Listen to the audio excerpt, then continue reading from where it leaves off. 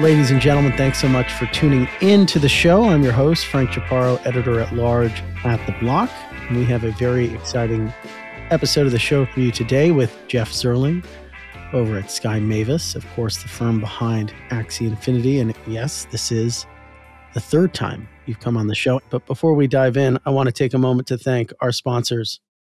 What's next for digital currency after a brutal 2022? While the core promise of crypto hasn't changed, digital currency is still forming the base layer for a new global commerce infrastructure. From merchants at the point of sale to corporations that want to pay suppliers and even employees more efficiently, Circle has always seen itself as a connector of the traditional world and the new world of digital currency. It's like building houses. What's the foundation, and can you get the foundation right? Throughout Q1, I'm happy to host leaders from Circle here on The Scoop to give listeners the chance to hear how one of crypto's most prominent builders is paving the way for digital currency utility. Visit circle.com/scoop for more information. This show is sponsored in part by CleanSpark, America's Bitcoin miner. With CleanSpark, you can feel good about investing in the Bitcoin ecosystem because CleanSpark uses low-carbon energy for their Bitcoin mining data centers and is always optimizing their operations to increase energy efficiency and reduce e-waste, all while partnering with the communities they operate in. If you want to support the future of Bitcoin while also supporting the environment, visit www.cleanspark.com to learn more about the CleanSpark way.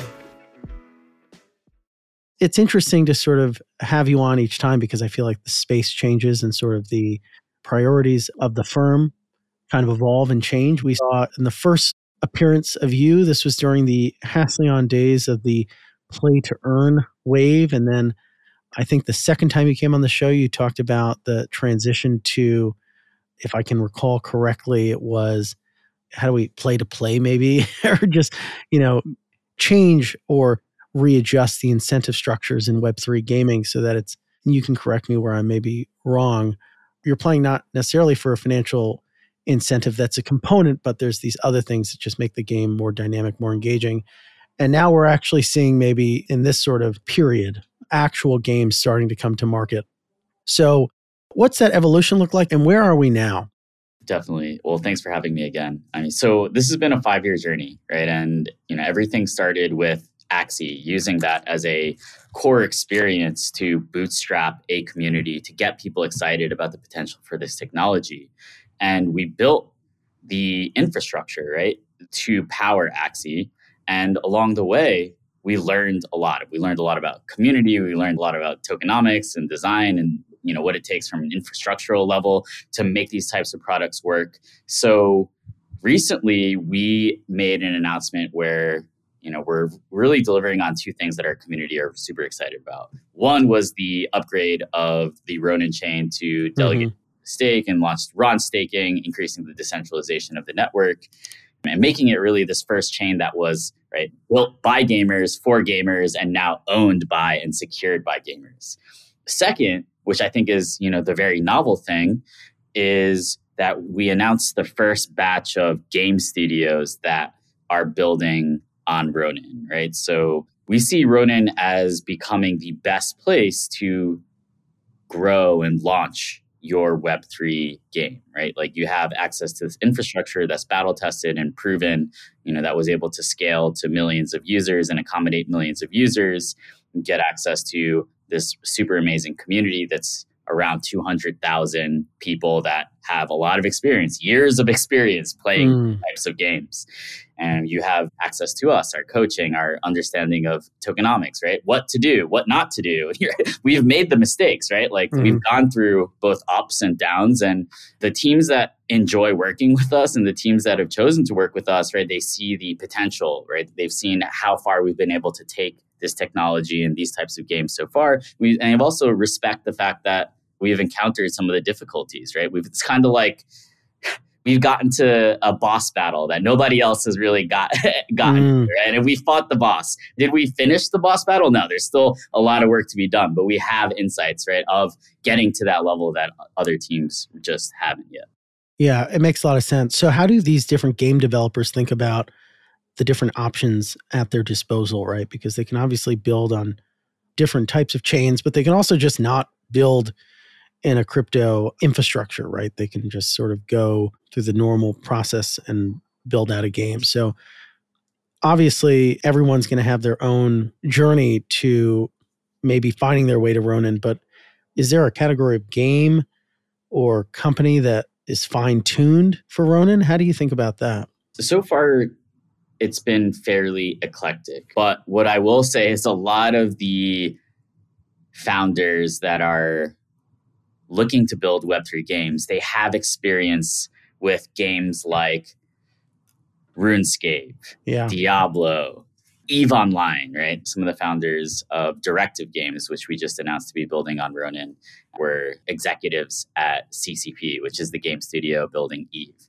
And so I think that game founders that have experience with these kind of semi-open gray market economies, they see the potential, and I think they really get it. I think also game studios that really understand community, right? They might be like indie game developers that understood, the power of leveraging community and see this as a way, see Web3 and the true ownership aspect of a way of, truly incentivizing or aligning incentives with the community and really supercharging that special relationship, right? It's like in the early days when we were building Axie, we were like, what is the status quo of building a game alongside your community? That's more right in the indie games, right? Like these Kickstarter games, right? What are the Kickstarter games doing well? What are they not doing well? What can we do much better or 10x better because we have this kind of secret weapon? And I think a lot of the founders that are interested in building a Web3 game are thinking about the space through that type of a lens.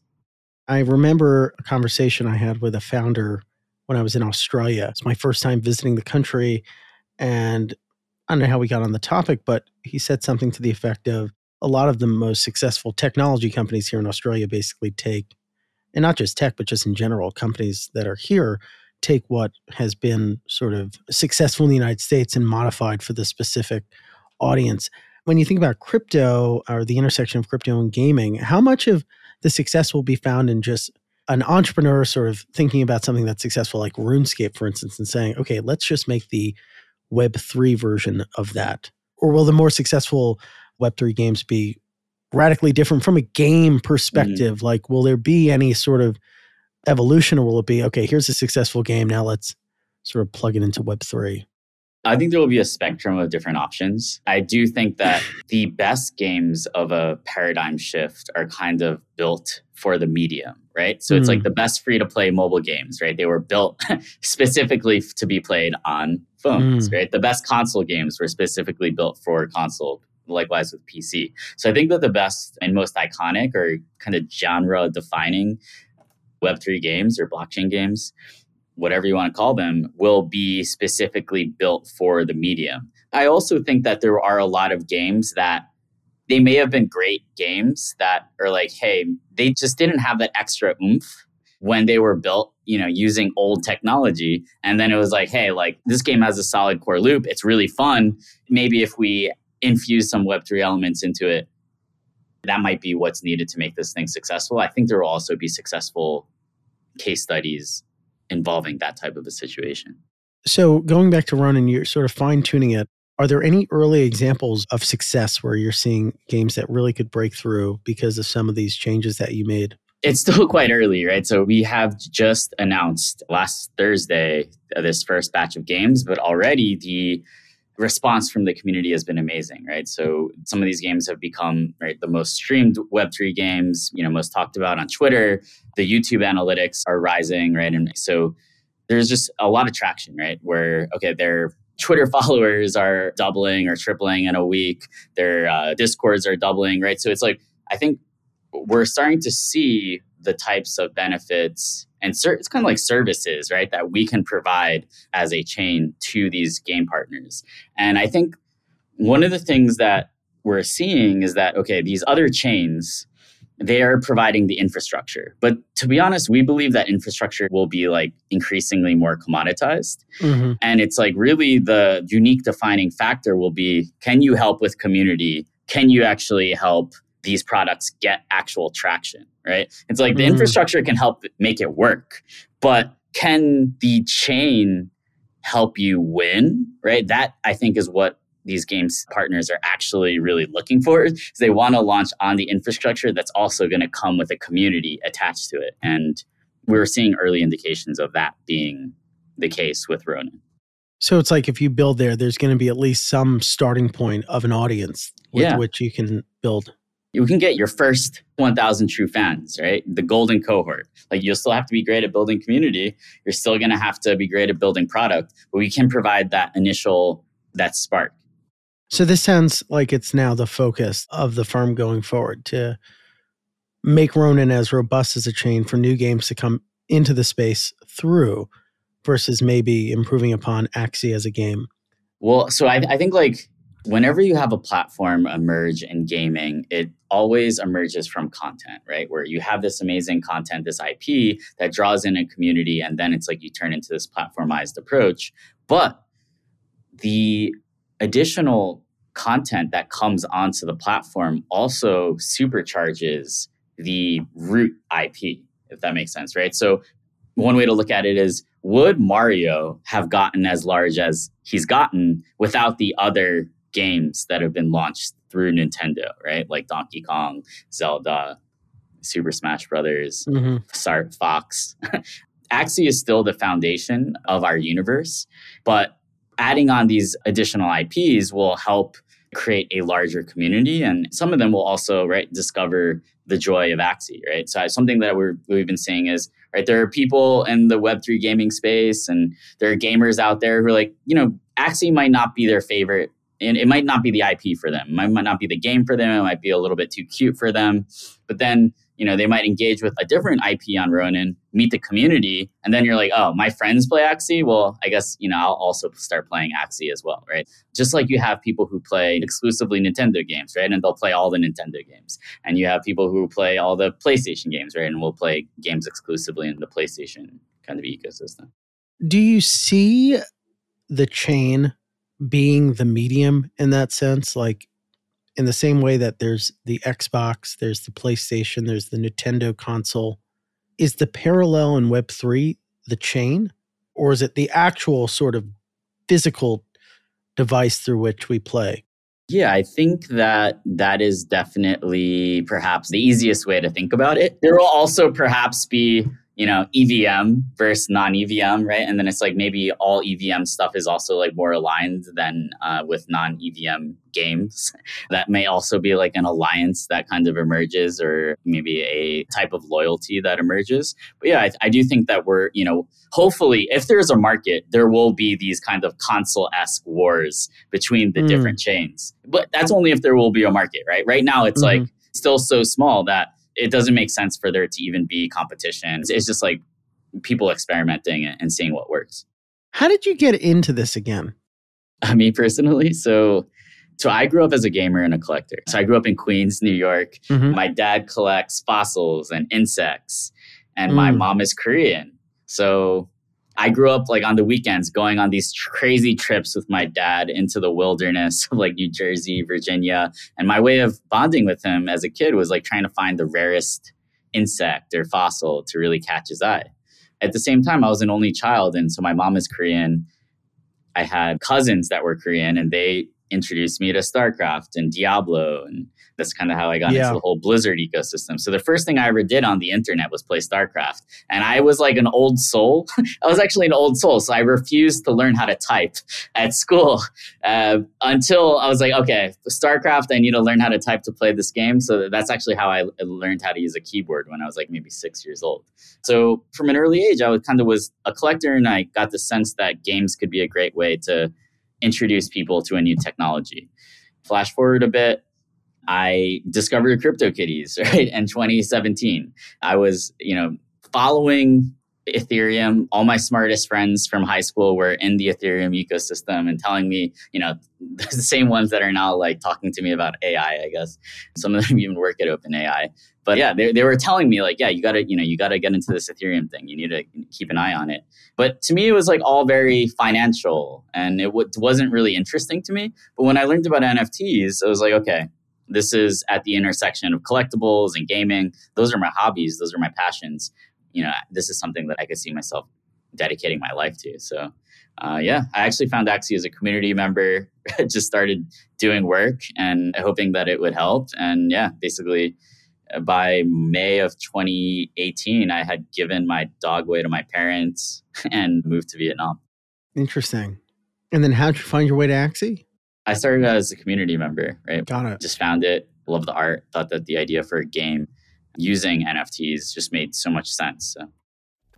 The core promise of crypto hasn't changed. Stablecoins can bring faster payments at internet scale, from merchants at the point of sale to corporations that want to pay suppliers or even employees more efficiently. Circle has always seen itself as a connector of the traditional world and the new world of digital currency. USDC is more than just a stablecoin. USDC is also an open source platform. When our transactions actually final and you can't change them anymore, that's another great quality property of cash, because when it switches hand, it's final, right? Can you digitize all those good quality properties and bring that in a digital form? USDC by Circle is at the forefront of this innovation. And that's why The Scoop is partnering with the folks at Circle to tell you guys why and how our industry is moving. A lot of us who have built USDC, myself included and Jeremy included, we are technologists. So we approach this problem from a technology point of view. Visit circle.com/scoop for more information. Here's a message from our sponsor, CleanSpark. CleanSpark is a NASDAQ-listed company that mines Bitcoin. Basically, they build and operate data centers with tens of thousands of computers that help secure Bitcoin, making it more reliable and secure for anybody, anywhere to use. These computers require a lot of energy, but that's why CleanSpark predominantly uses low-carbon energy to power their machines. But that's not all. They care about the communities where their data centers are located. They create jobs, donate to schools and community centers, and revitalize aging electricity grids in rural parts of America. They aren't just a Bitcoin miner. They're one of the most efficient and sustainable Bitcoin miners in America. Visit www.cleanspark.com to learn more. So now you have this sort of cadre of new games building on the platform. What advice are you giving them from the lessons you've gleaned from the Axie experience, the ups and downs as you describe them? Everything from, best practices around social media, engaging with your community, right? How to actually set expectations and talk about your roadmap, and how to engage on Discord, right? Like talking about some of the early growth tactics and experiments that we ran, right? Like how to use NFTs very carefully as a form of a kind of a Web3 UA budget, right? So one of the theses, right, is that, in Web2, it's like you do user acquisition, you spend a lot of money on Google, Apple, YouTube, whatever, Unity ads, right? There are all these ad networks that you tap into. Right now in Web3 gaming, those don't really work at scale. But that doesn't mean that you can't think about user acquisition, right? You do have these budgets, right? Those budgets are just tokenized, right? And it's like, how do you think about using those tokens to the maximum advantage and super carefully to basically onboard your first wave of players and community members? Yeah. And then I think we'll talk to them about the community, right? Like there are a lot of things that to us and might seem obvious, and even to Web3 kind of native people might seem obvious about the community, but, might not be to, a team that's kind of just starting to get their feet wet with this new technology. Do you think that NFTs will be part of every game? I don't think so. To your question earlier around, will these games be built to the medium? And so, yeah, the answer is I don't think so. I don't think every game needs NFTs. I think many games could be elevated by tokenizing certain... I'm getting PTSD from my sophomore year media course 101 of the infamous quote from Marshall McLuhan, "The medium is the message." It might break into a sweat. So yeah, I don't think so. I think that games that are very community centric and social, and that have, desire from the players for secondary markets around the game items, right? There are certain games, right, where the players are very active and are doing a lot of kinds of secondary market trading activity. And there are others that don't really have that type of an ecosystem, right? So I think it's those types of games, right, where they're social, they're long lasting. There are certain game assets that have a lot of rarity. Those are, I think, the types of games that will benefit the most from integrating this technology. There are certain examples. We talk about them to the point that it's almost trite, where these in-game assets. People want them so bad, whether it's a skin in Fortnite or a weapon in Call of Duty. They can easily or could be NFTs. Well, I guess there's two questions here. Why haven't we just seen them say, hey, we're going to look at this. We're going to maybe try to implement that.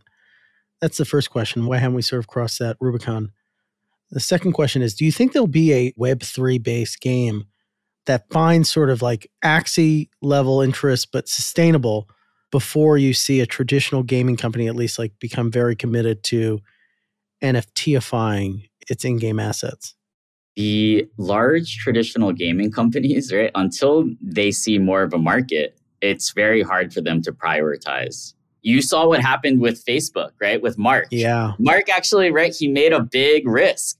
Like that actually, right, it's like innovator's dilemma, right? Trying to basically carve out a new market. And he got hammered for it, right? Like, even though I don't agree with everything, that Facebook does, but I thought that was actually admirable because it was like a founder being like, this is the future, we need to pivot towards it. And basically, so far, it hasn't worked out. It's clear that it hasn't worked out. I hear that they're scaling back. Yeah. And so I think that basically if you're too early to a market as an incumbent, then, right, that's basically it, right? It's like you need to time it. And it's so hard to pivot a huge ship, right? It's totally. Like, it just takes so much alignment and it's really, really hard. It would have to be like someone like a Tim Sweeney saying, hey, this is the future. We're doing it. Shut up. Like, but that might backfire, right? It's just so risky for people who actually have millions of users to do that I think that it will be really hard until the market is more proven. So I think that the market,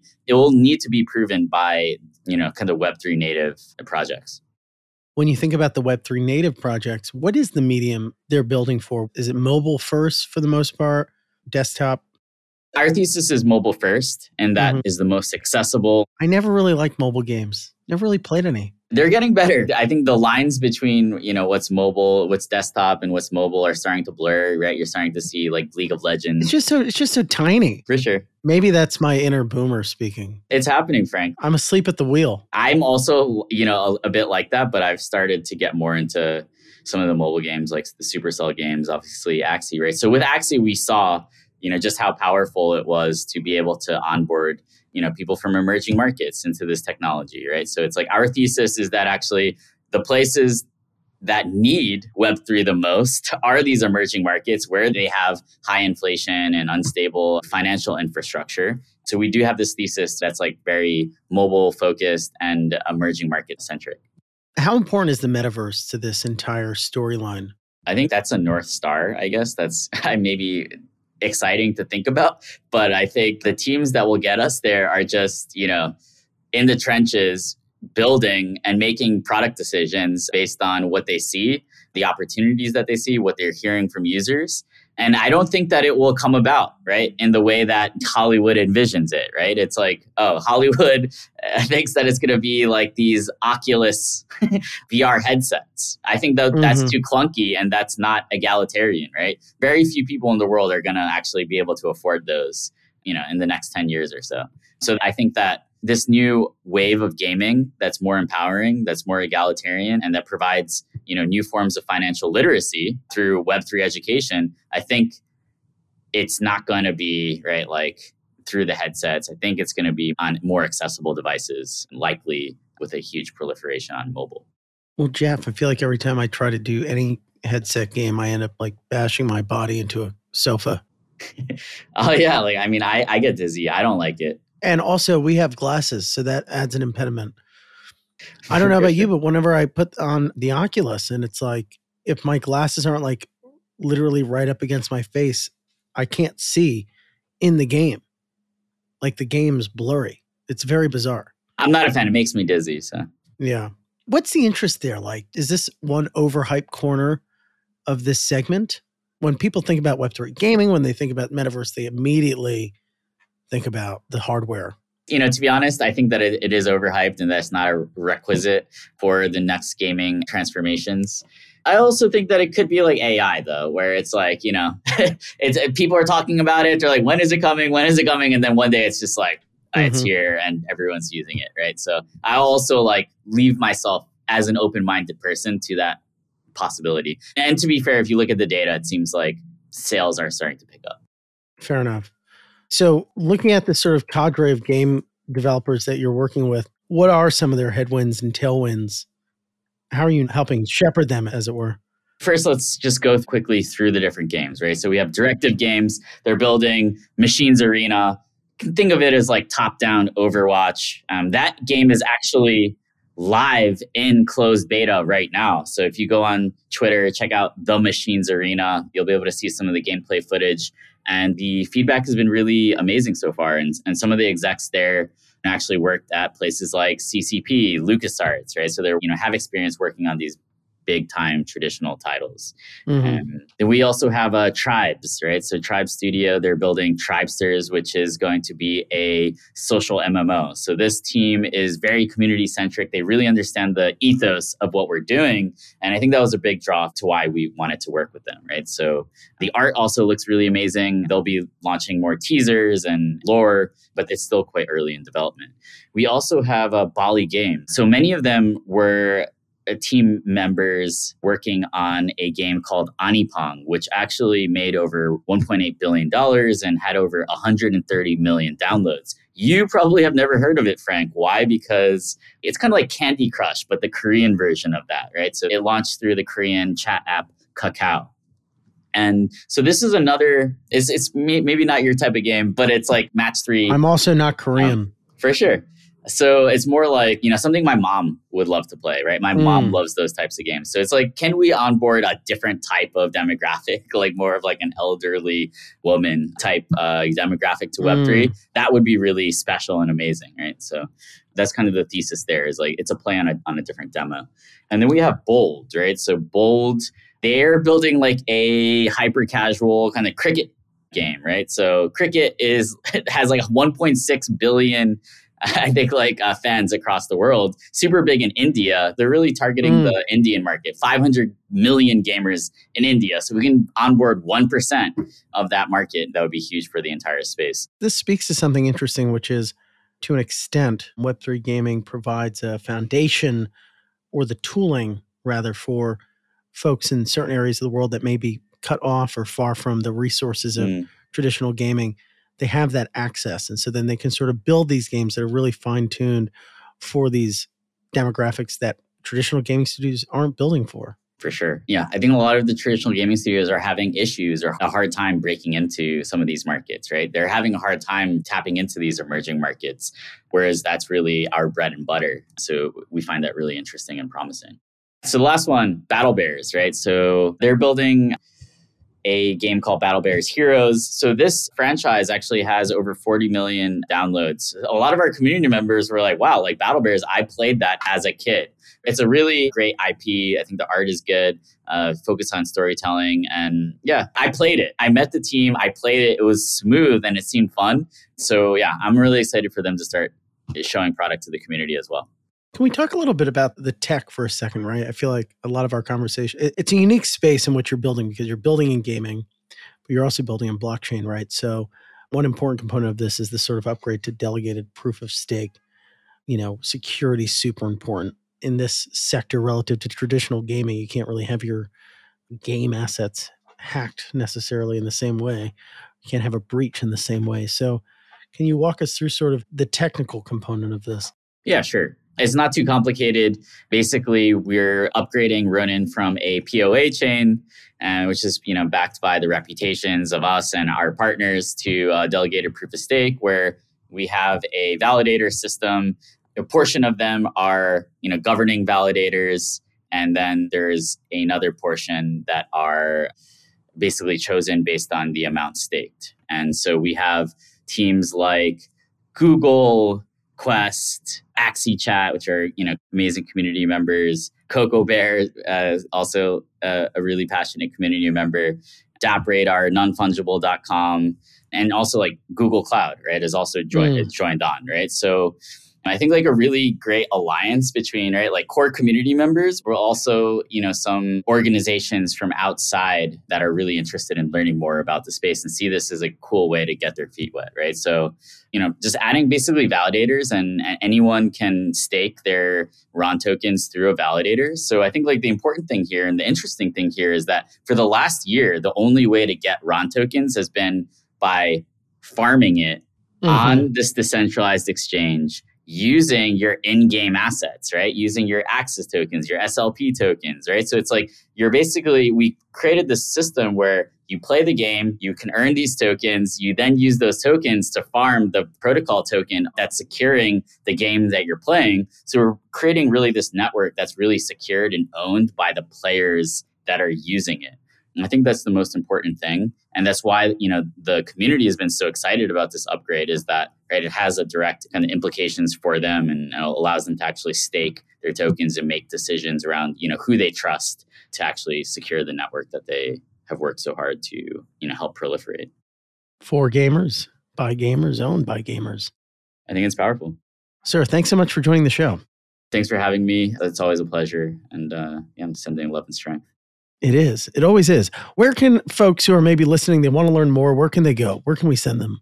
We just deployed an amazing update to roninchain.com, and that kind of goes through the whole overview of what we're building and why we think it's special. You should follow me on Twitter. That's Jihoz, JIHOZ _Axie, AXIE. Yeah, follow Ronin Network on Twitter. So that's Ronin _network, as this was obviously a very Ronin-centric episode. Indeed it was. Sir, thanks so much. Hopefully we'll talk to you soon. Be well, and we'll see you again soon. Awesome. Thanks, Frank. Thanks. And the Scoop will be back for you again with another great guest. Have an awesome day.